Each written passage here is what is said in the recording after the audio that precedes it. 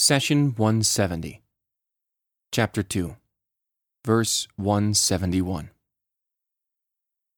The example of those who disbelieve is such as someone calling to an animal that hears nothing but a call and a cry. They are deaf, mute, and blind, so they do not understand. Chapter 2, Verse 171. The verb calls to is used to describe a shepherd gathering his livestock. He shouts and calls out so that his livestock would gather and follow him. The herdsman does not call out instructions. Rather, he only alerts the herd by shouting and making specific noises. Then he walks in front of the herd and leads it towards the farm or the water spring.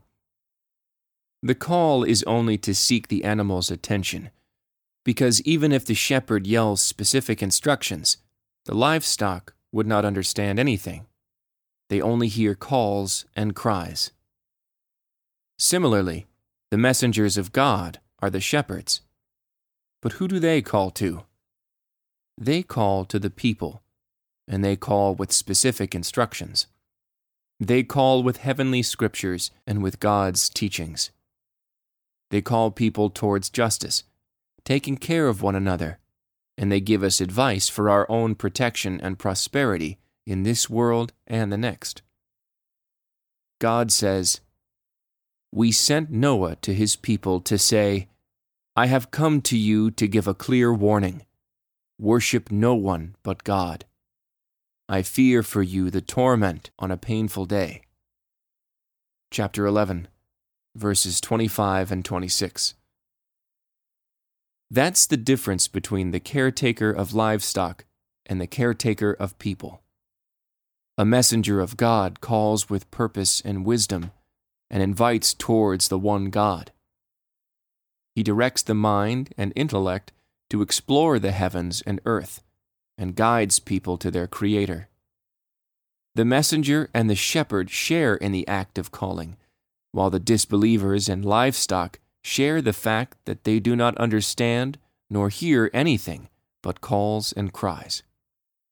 They ignore what they are being called for and act as if they are deaf, mute, and blind. Sadly, the most profound difference between the disbelievers and livestock is that animals are not required nor expected to understand the person calling them. They lack the tools and physical abilities to do so.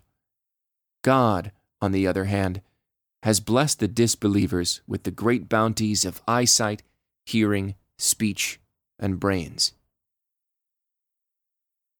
Deafness occurs when a person's hearing ability is severely impaired. It is often the result of physical maladies of the ears or the nervous system. Deafness is often accompanied by the person being mute. This is because language is not inherited. Rather, it is the result of mimicry and imitation of what we hear. When a person is deaf, he or she cannot hear words and thus cannot mimic sounds, so he or she ends up being mute even though there is nothing physically wrong with the mouth or tongue. In this verse, God is not referring to physical disabilities. The disbelievers were not physically deaf or mute. God had blessed them with perfect ears, and they spoke fluently. Allah gave you ears in order to listen to what is good and beneficial. However, when you do not use your hearing for that purpose, it is as if you are deaf. Likewise, God gave you the bounty of speech so you can testify that there is no God but Him, and Muhammad is His messenger. You are asked to invite people to what is good, and speak kindly to your family, neighbors, and co-workers.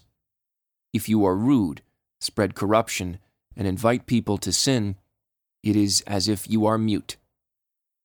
God also gave you brains and intellect so you can logically and soundly explore the universe and evaluate the value of God's teachings. When you direct all your mental energy towards play, entertainment, and chasing after money and worldly gains while ignoring the hereafter, it is as though you do not have intellect. A person who is suffering from true deafness has an excuse. A person with a speaking impediment has an excuse. And a person who has mental disability has a valid excuse for not receiving or acting on God's teachings. But what is the excuse of those who willfully turn a blind eye? The disbelievers chose not to hear the words of their Lord and turn their eyes and minds away from all of God's signs around them, as the following verse illustrates. Have they not traveled about the earth? Do they not have hearts to understand with, or ears to hear with? It is not their eyes which are blind, but the hearts within their chests which are blind. Chapter 22, verse 46. And in another chapter, there truly are signs in the creation of the heavens and earth, and in the alternation of night and day, for those with intelligence. Chapter 3, verse 190. If a person took time to look into the creation of the heavens and the earth, he or she would have been guided to a higher power. It is within our nature as humans to seek our Creator. We instinctively understand that such intricate, beautiful, and precise creation, whether on earth or in space, must have a Creator who brought it into existence. For this process of thinking and contemplating to start, a person needs to use his or her senses first. He or she would need to look at the creation, listen to the creation, pay attention, and speak the truth.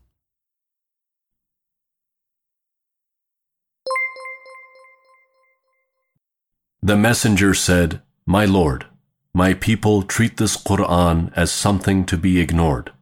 Chapter 25, verse 30. Do not abandon God's book. Please take a moment to subscribe and to share with your family and friends. Visit us at www.qurangarden.com.